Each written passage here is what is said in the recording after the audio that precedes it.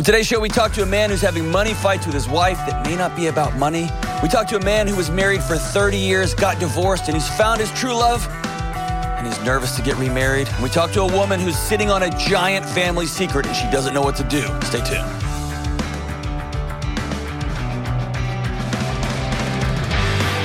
Rat-a-tat-tat! What's up? This is John with the Dr. John Deloney Show.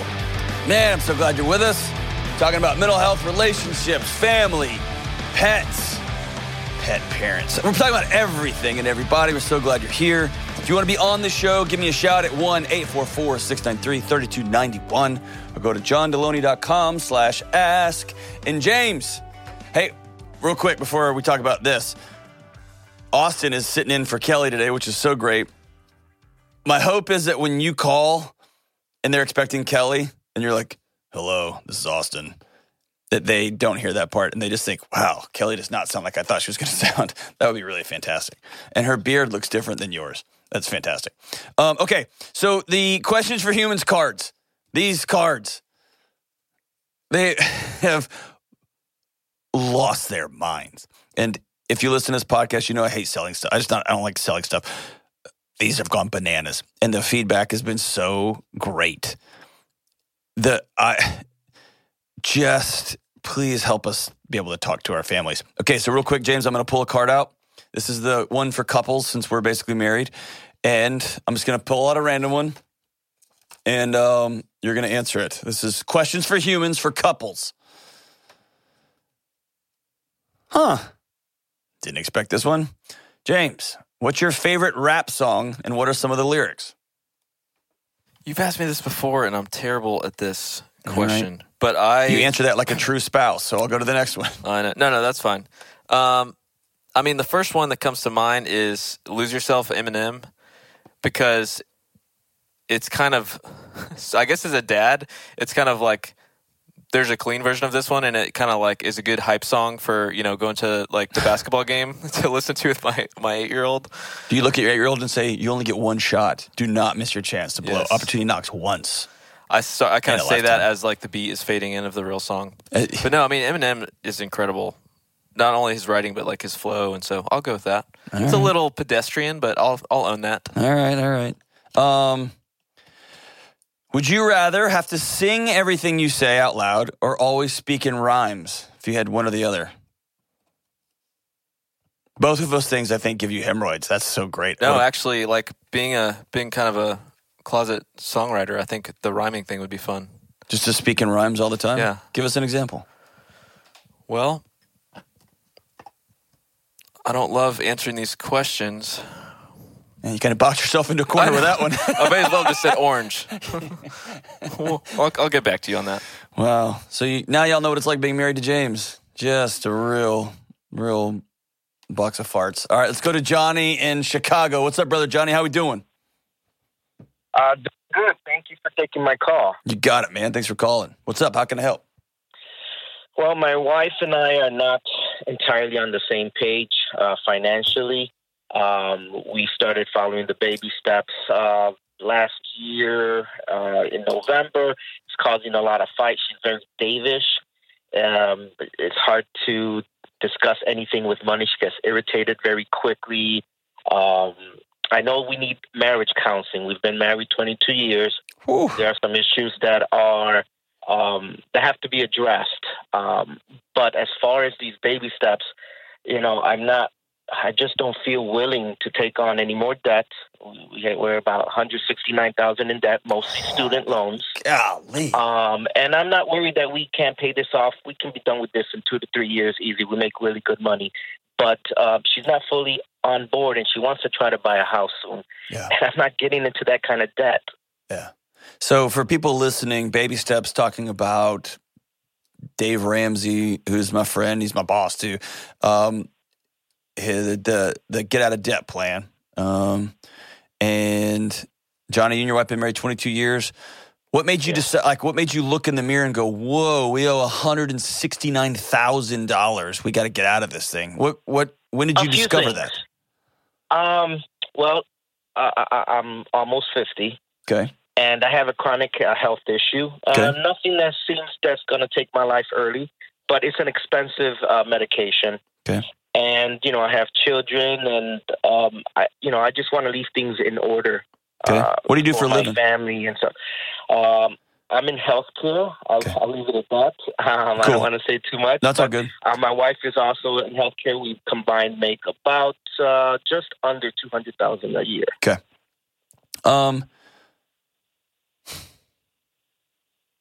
This has nothing to do with money. You know that? Yes, I do. Okay. I do. Yeah. The main thing I wanted to ask is, I know we need a marriage counselor, but my question is, if most people are normal, a marriage counselor might be normal too. Right.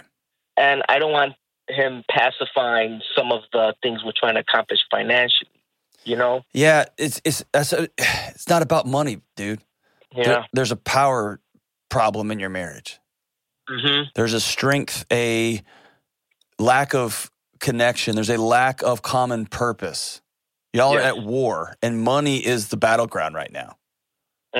But a counselor shouldn't care what your goals are. They should care that you know what your goals are, and I'm going to help you connect with one another as you all achieve these goals, whatever they happen to be.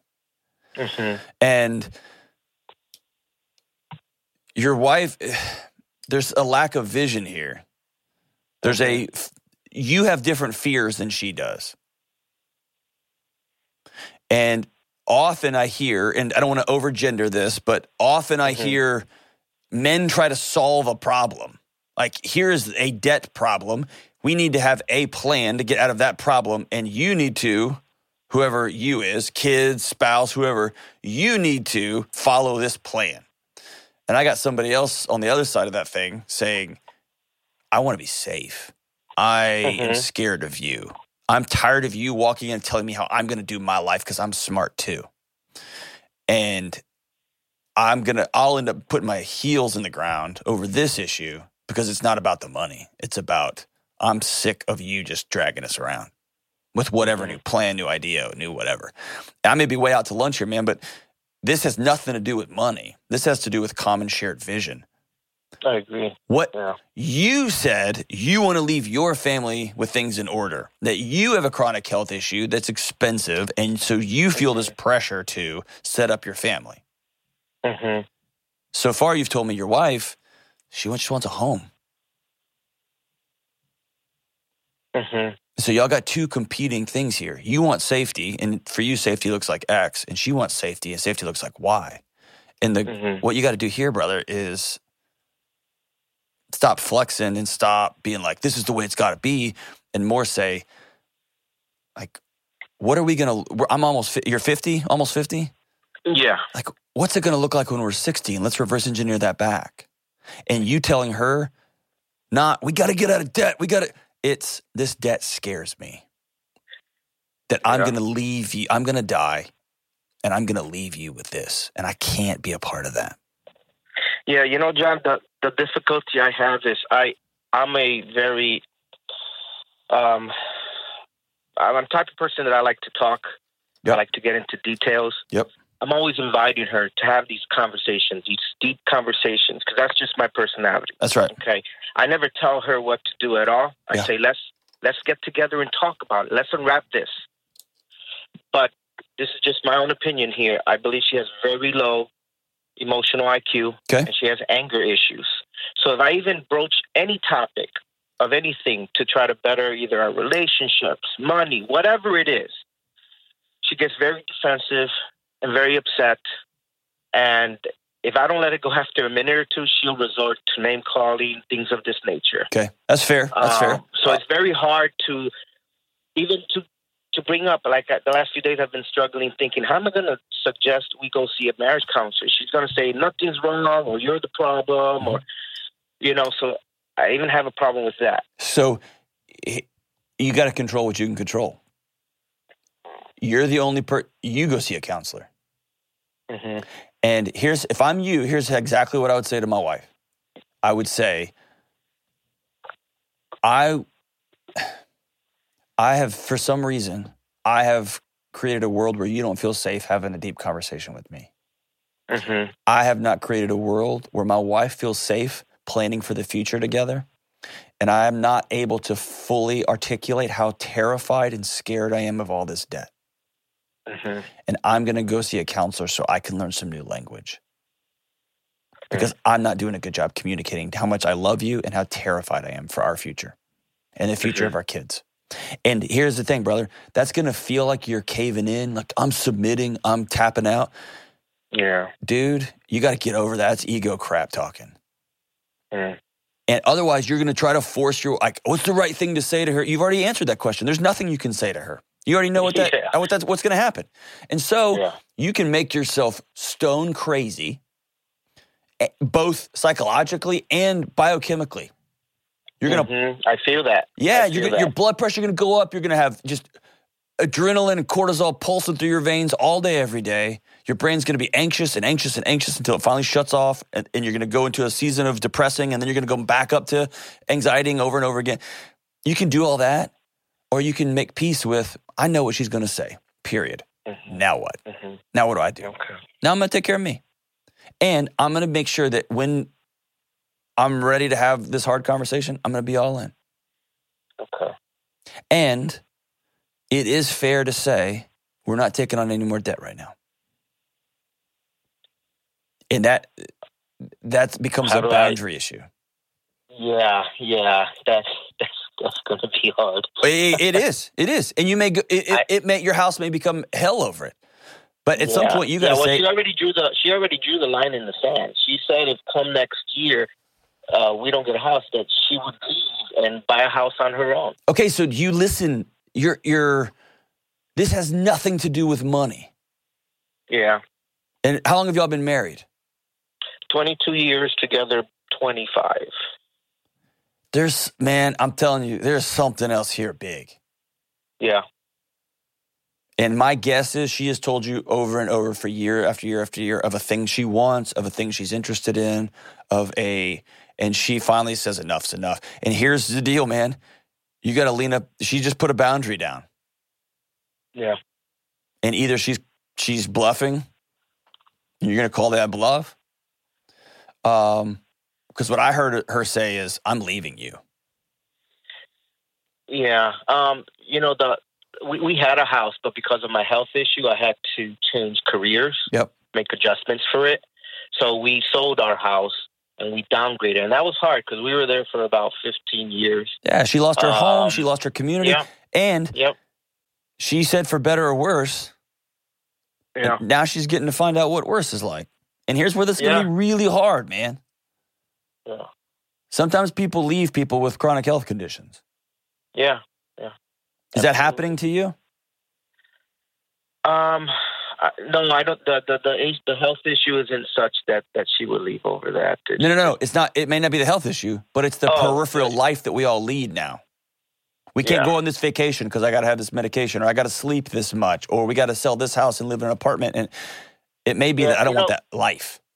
Yeah, we've been renting for about 3 years, and she knew that it was going to just be for about 5 years until our son finished high school, and we would just slowly save. But then in that process, I discovered Dave.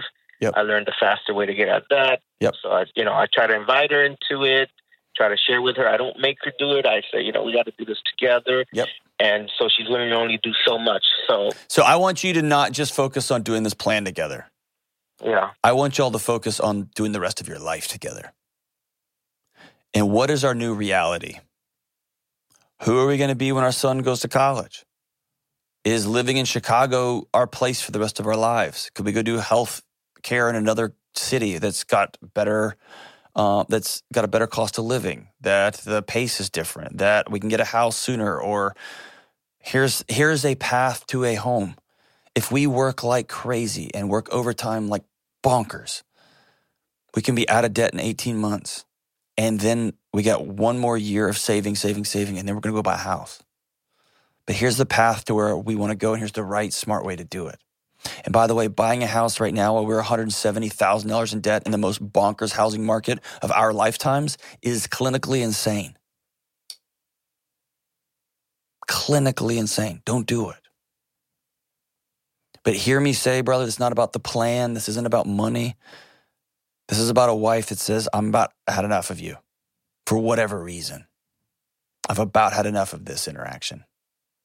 And I'm drawing a big line right here. And you can only control you. So I want you to tell her, dude, I'm sorry. For some reason, I haven't made you safe. I haven't made you feel safe. I haven't made you feel loved. I haven't made you feel heard. I'm going to go see a counselor. I would love it if you join me. I would love it if you join me. Because we got 10, 15, 20, 30 years left together, 40 years left together, and I want them to be amazing. And something I'm bringing to the table isn't working. And she says, forget you, nothing wrong. Great, cool, awesome. I'm going to go for me. I'm going to go for us. It's the best you can do, my brother. Control your thoughts and your behaviors and your actions. That's about it. We're rooting for you, my man.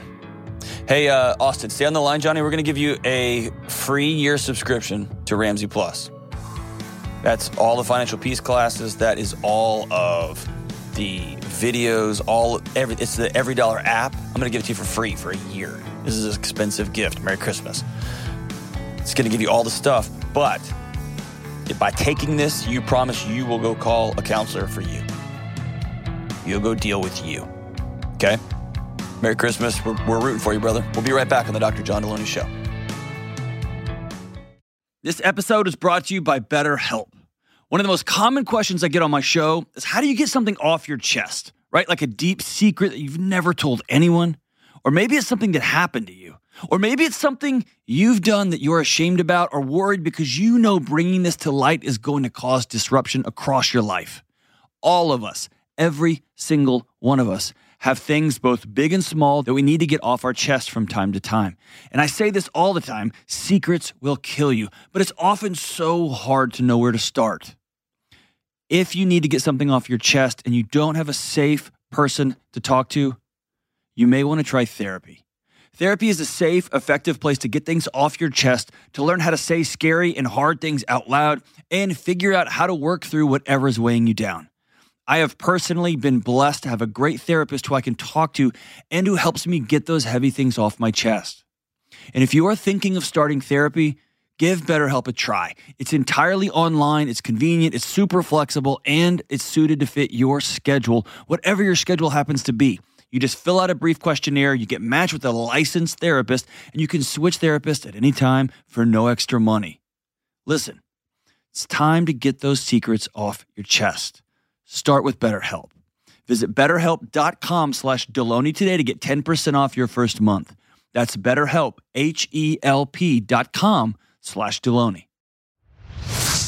All right, we are back in black.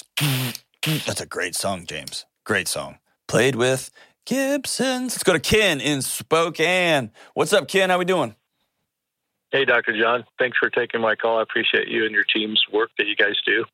Thank you so much. I appreciate me, not so much my team, but just kidding. They're awesome. They're incredible, man. Hey, thank you so much. I'm glad you're in our gang, Ken. What's up, man? How can I help? Well, I'm in an undecisive part of life. Hey, me too, man. Let's do this. Okay. So I recently divorced. Well, about 3 years ago now, my divorce was final for almost 30 years of marriage to the day of the divorce, actually. Hey, let's just stop for a second. Okay. That's a lot. That's a death. Yeah. That's a death. I mean, that's a heavy loss. What happened after 30 years? Well, it got real crazy towards the end.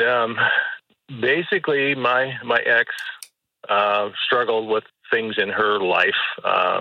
She hid for years that she was bisexual, okay. And hid that. I just thought she was a farm girl, Okay. And that sort of thing. And she hid that for years.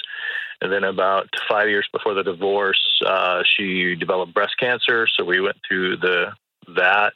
She made it out the other end. We did good there. Things really changed with the medications for treatment, and radiation. And I don't know if near-death experience brought the hidden thing with her out after that, like a life change deal that made her switch to wanting to come out and go that direction. Yeah. So there was a lot of... Maybe she got to the end and just said, I'm not hiding anymore. This is going to be the way this is. Like, life's too short or whatever. Yeah. Yeah. Okay. So did she leave you for a woman? Did she leave you and say, hey, this is going to be who I am and you can be I mean, how did that end? Yes. So she was secretive and started seeing a couple actually. And so she was cheating. This is less about sexuality. This is infidelity. She's cheating on you. Right. Yeah. And her rationale was it's not cheating because it's with a lady and not a guy, and all kinds of different things. Okay, gotcha. Cheating is cheating is cheating. So, okay, I gotcha. Okay, so... And sorry, go ahead. Go ahead.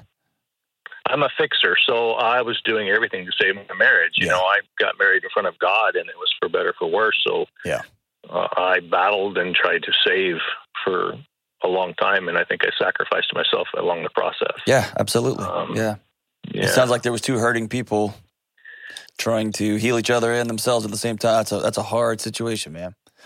And so 30 years, you get to the end, and all of a sudden, whoa, and then you met somebody new. Yeah, actually went to kindergarten together when we were young. Yeah. So you're telling me there's a chance. All right. Yeah, so you went to kindergarten together. Wow. Okay. How'd y'all reconnect? Yeah. The internets?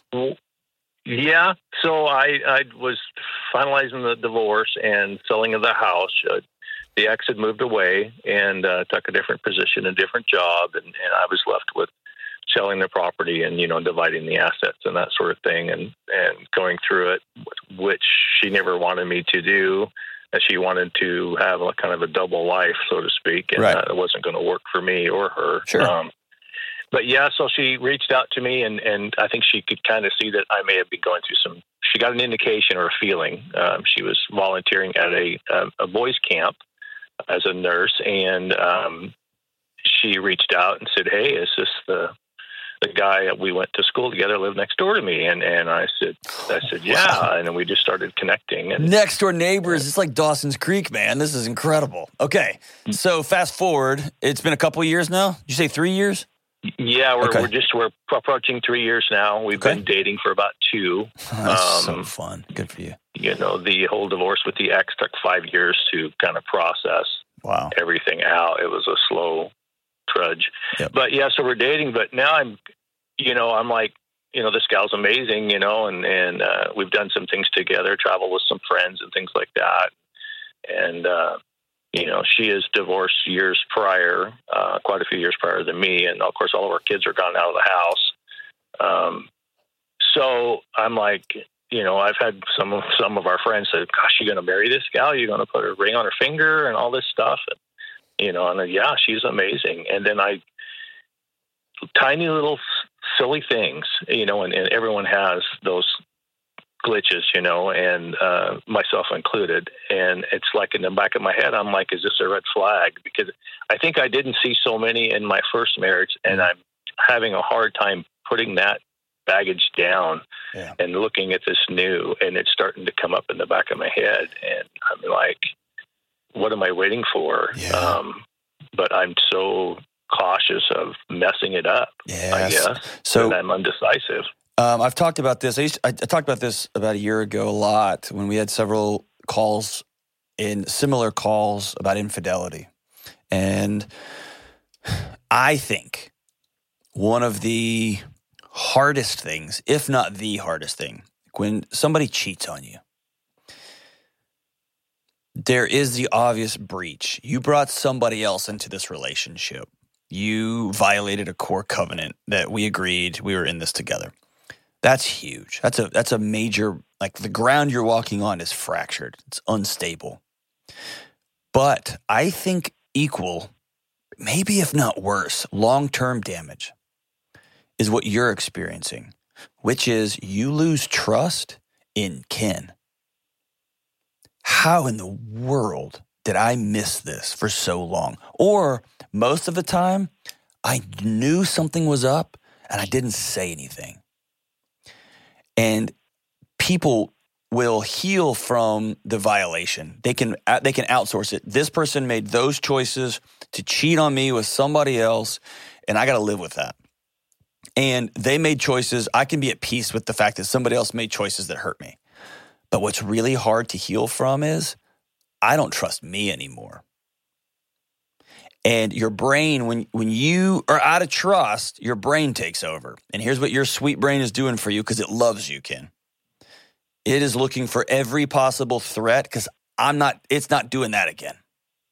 It's not going through 5 years of hell because that almost killed us last time. I'm not doing that again.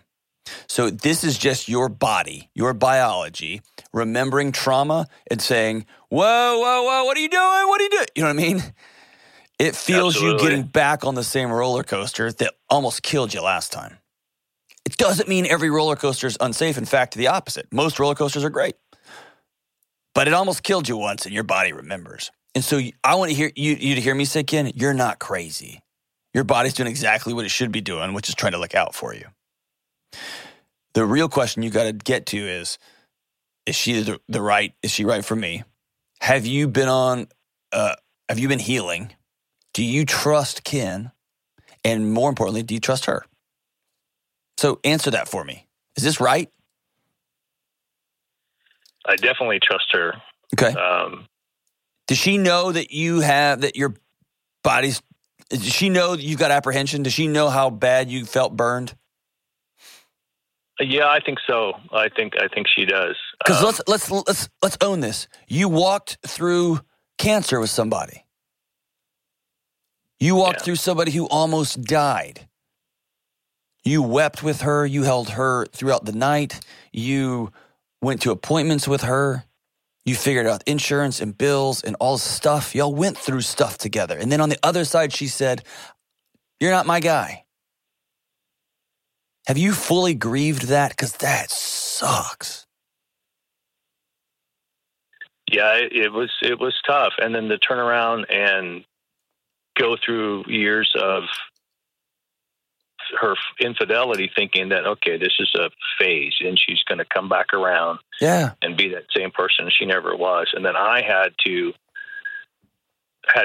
file the divorce for me. Yeah.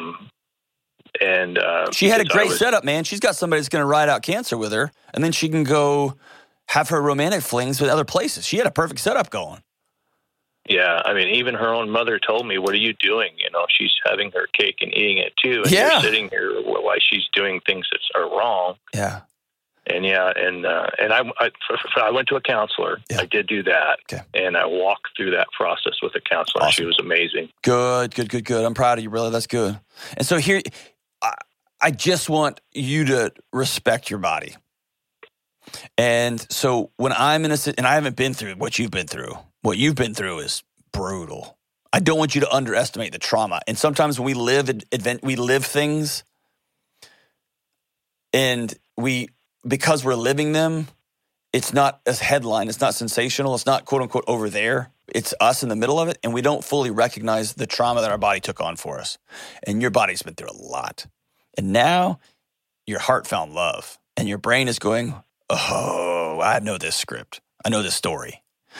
And so bringing that into acknowledging it, "Oh, there's my body," pointing out a flaw, and you being able to go, "Thank you for trying to take care of me, but I'm good now because this one's awesome. She's awesome."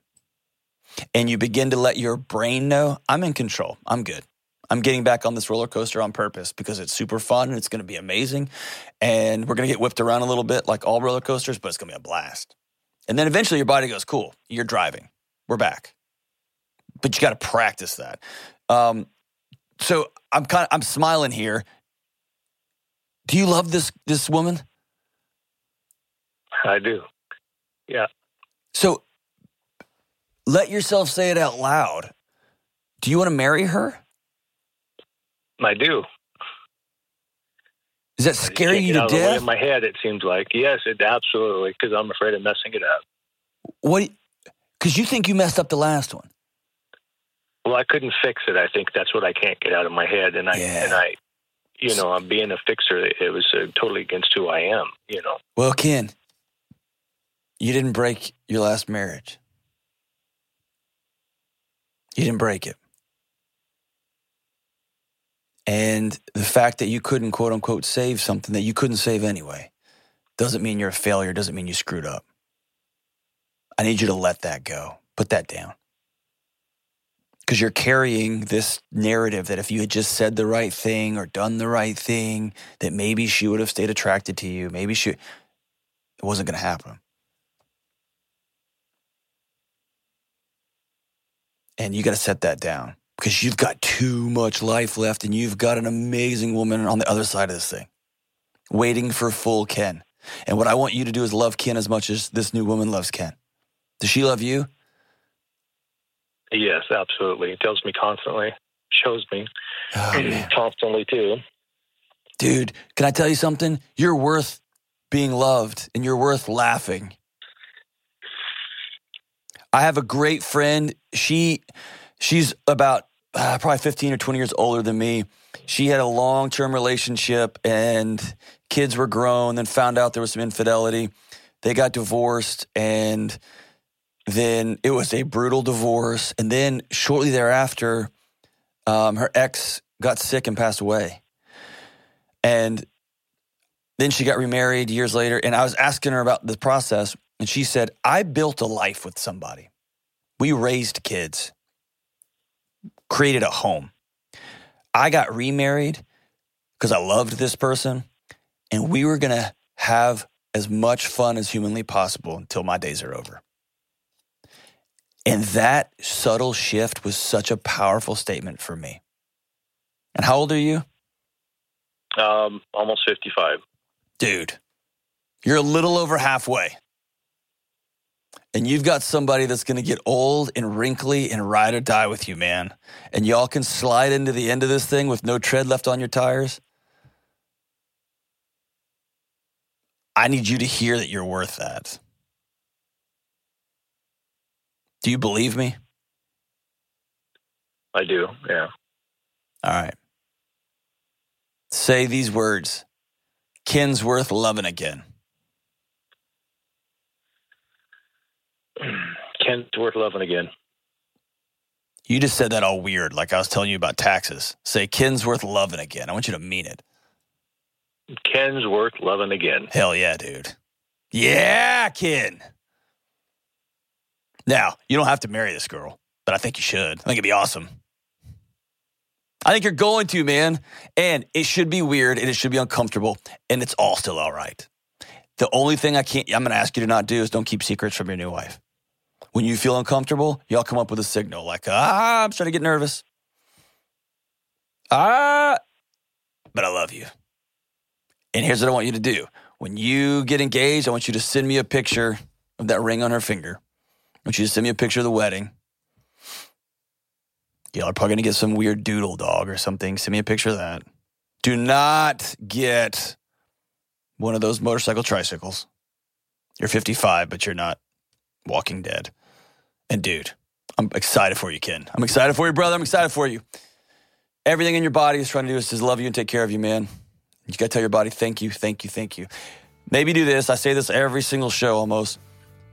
I want you to write yourself a letter. Dear Ken. Dear Ken. Go back and walk through. Here's what it was like loving somebody through cancer. Here's what it's like finding out that she was cheating on me. Here's what it was like trying to hold everything together. Here's what it's like, the heartbreak of divorce, of it when it was all over. Here's what that grief was like. And then there's a period at the end of that sentence. And then I want you to turn the page, and I want you to then write, and now what?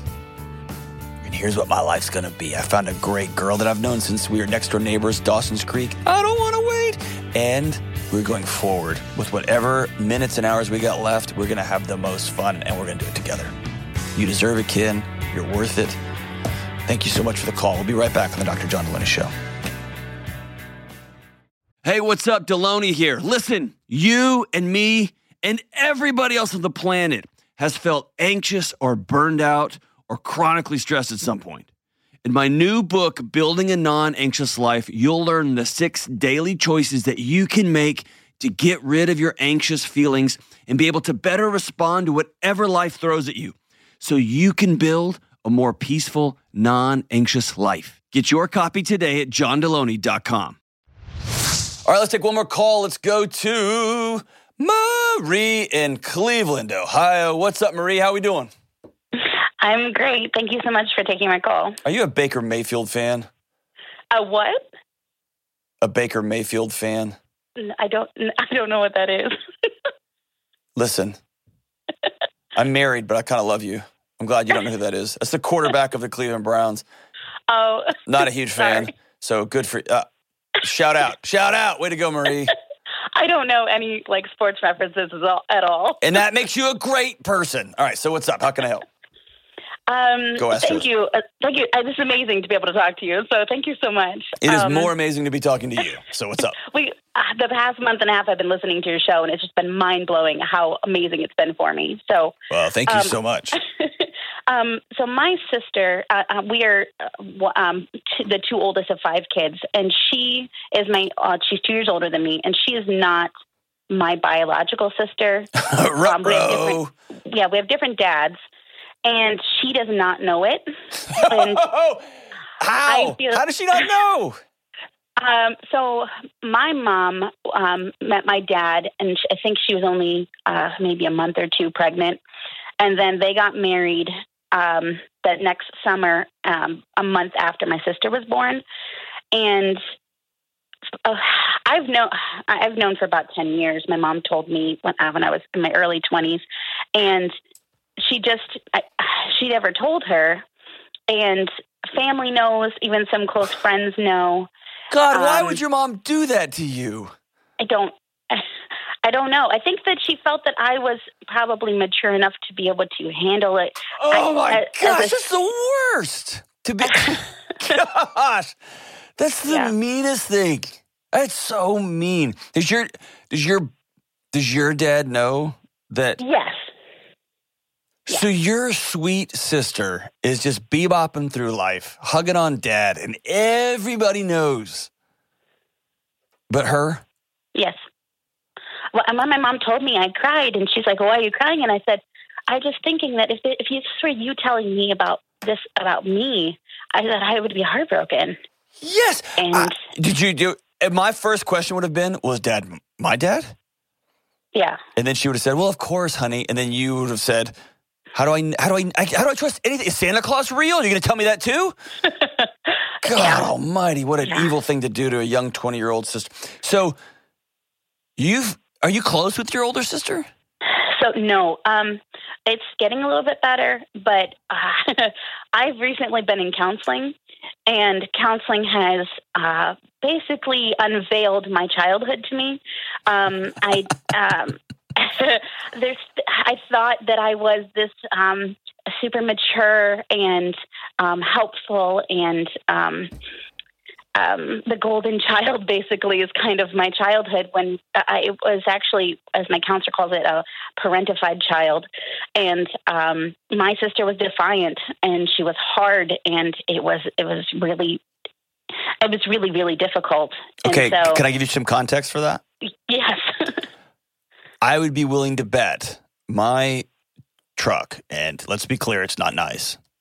So it's not a huge win if anybody picks up the other side of that bet. Your sister was not wanted in this new marriage. She was a daily reminder to a newlywed couple that mom slept with some other dude and got knocked up. And your dad, as part of the deal, had to raise somebody else's daughter, and all of that stress and all of that stuff. And your sister absorbed every second of it.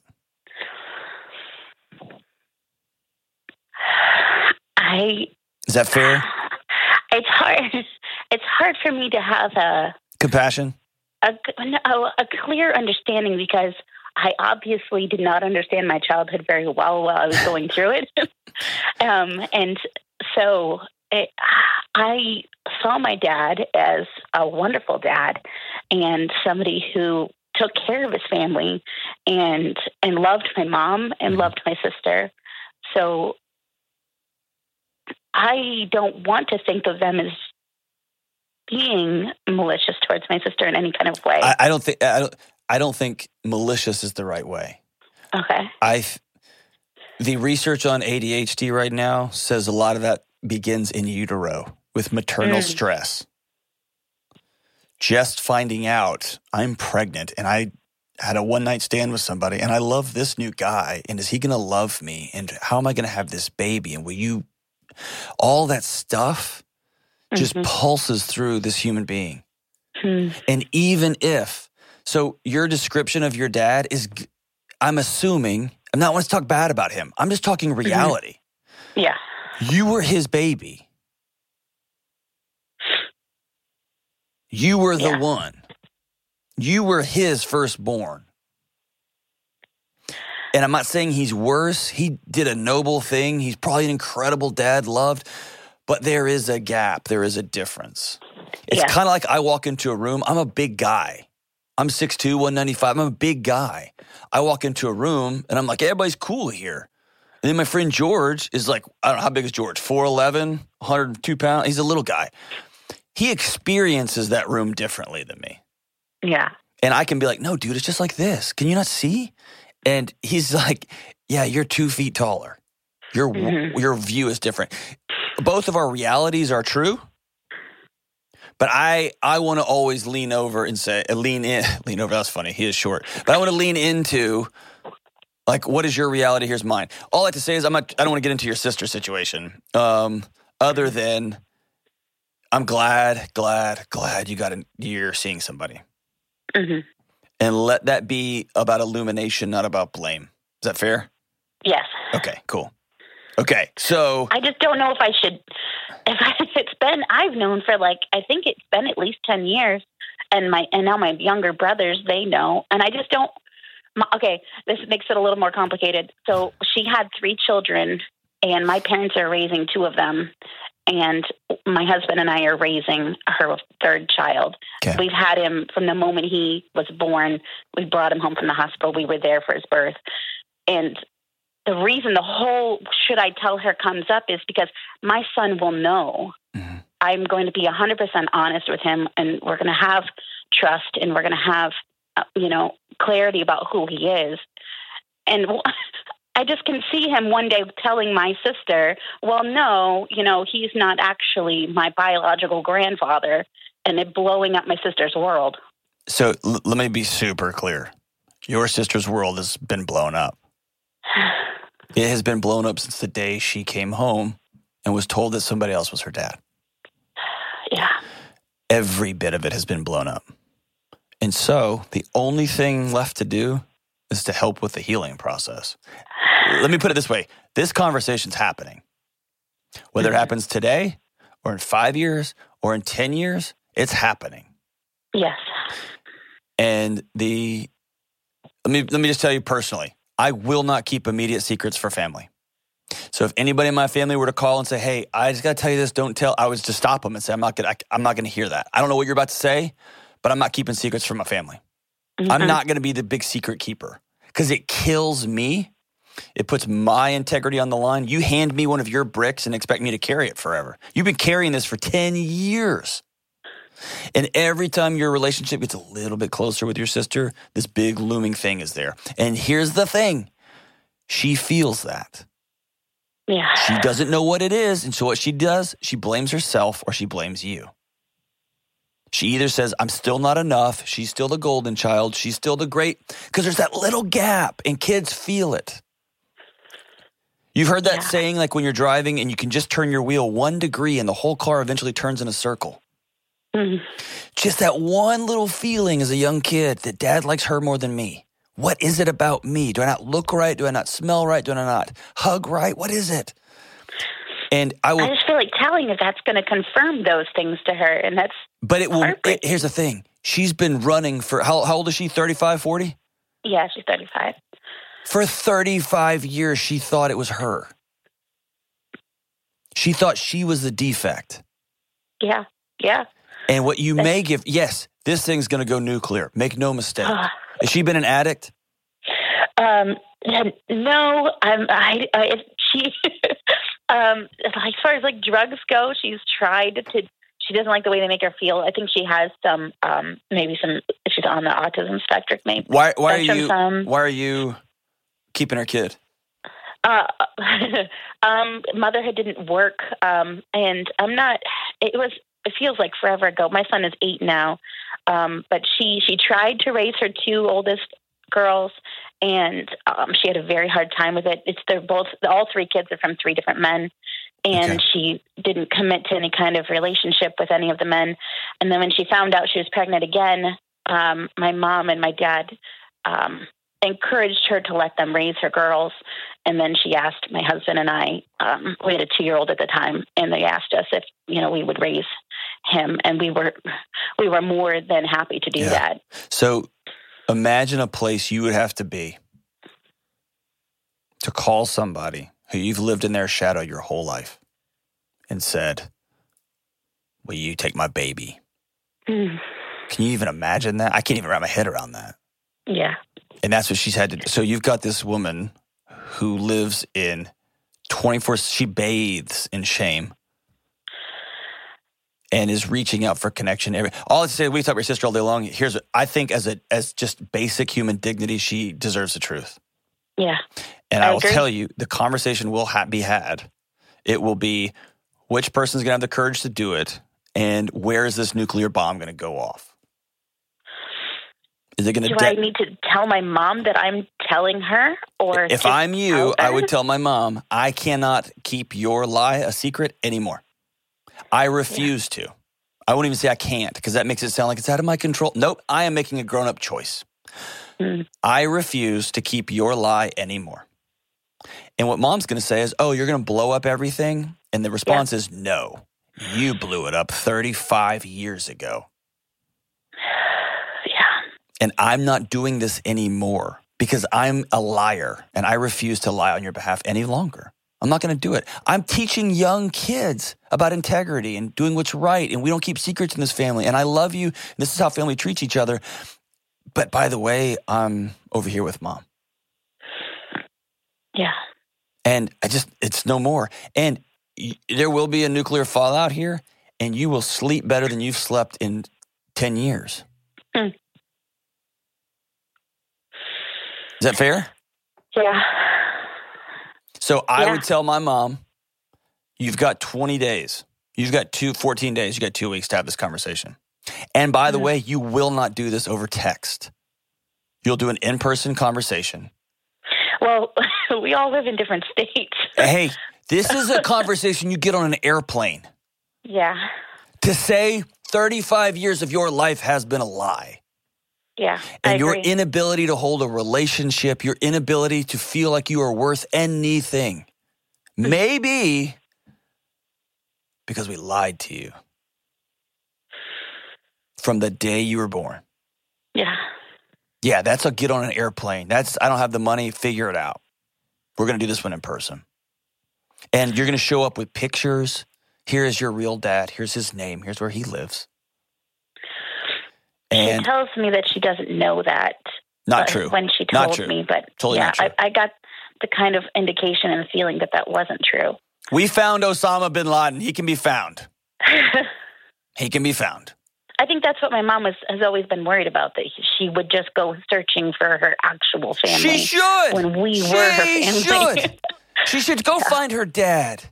Yes. Yeah. Yes. She's 35.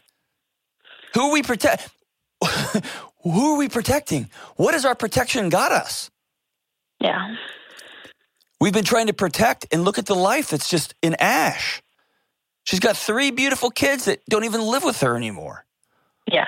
She's got no close relationships, and nobody's drawn the line back to day one when we lied to her the day she was born. Yeah. And so all this, if you were protecting her and she had a wonderful 4 kids and a great partner and an awesome job as a surgeon she was running a small business and life was great, and you were like, man, we got to tell her the truth. I get how hard that would be. You still got to do the right thing, but I get, like, we're about to take a Norman Rockwell painting and set it on fire. I get that. Yeah. But y'all are protected. It's like...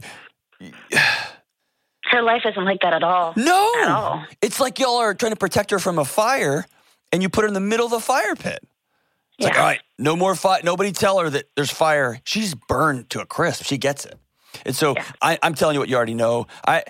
Secrets destroy families. And by the way, your relationship with your mom is fractured over this. Yes. Your relationship with your dad is fractured over this. Because there's a little girl in you that doesn't trust them either. Yeah. And you have probably made some commitments to your kids that I will never, but you got this big one hovering over and you got to deal with it. So I give Mom, you got 2 weeks to do an in-person conversation, or I'm getting on an airplane and I'm going to fly to be with my sister. And I'm going to have a hard conversation. Real hard. Okay. I can do that. Okay. Now, hear me say, this goes bad. It goes bad. Yeah. And you can send me an email on the flight home and be like, that son of I hate Deloney, that guy. I'm just telling you, it goes bad. In your soul, you know this is right. Yes, I do. Yes. Is your husband with you? Yes. He's not here with me in this I know, room, but is he all in? Yes, he, and so do my brothers. They understand. They feel like why am I about to blow up her world? But I agree with you. It's already a mess. It's over. Yeah. You are going to possibly give her the first glimpse of light through the cracks of her life that she's ever seen. Yeah. And being able to look her in the eye and say, I need you to hear me say, you're not crazy. Yeah. And she has a right to be enraged because for the last 35 years, this has been her fault, her problems. And they are. She's made bad choices, let's be clear. But my guess is, my gut tells me she has been in search for true connection since the day she was born. And she's been looking over and over and over and over for it. Whew. This might be the first real conversation she's ever had in her life, Marie. Ever, ever, ever. And God bless you for having it. But yeah, no more secrets. No more secrets, no more secrets. Mom, you got 7 days, and then I'm getting on a plane.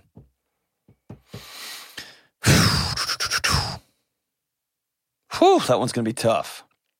That one's going to be tough. I'm glad you're there, Marie. Go make that call. All right, as we wrap up today's show, man, this is I found an old 80s. No, this is not 80s metal. This is like metal. No, it's grunge metal. Grunge metal. Off the Alice in Chains Dirt record. I liked that record. Did you like that record, James? I've never listened to a single Alice in Chains record. Wow. Austin, how would you like a producing job?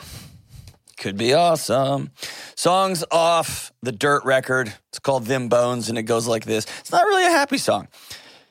I believe them bones are me, and some say we're born into the grave. And I feel so alone, gonna end up a big old pile of them bones. Yeah, as I'm reading this, it's not a happy song. Dust rise right on over my time. Empty fossil of the new scene. I feel so alone, I'm gonna end up a big old pile of them bones. Told do, bad dream come true. I lie dead gone under a red sky. I feel so alone, I'm going to end up a big old pile of them bones. I wonder why all the grunge guys were so sad. Boy, I really wish I had listened to Alice in Chains now. You're more than a pile of bones, America. Talk to you soon on the Dr. John Deloney Show.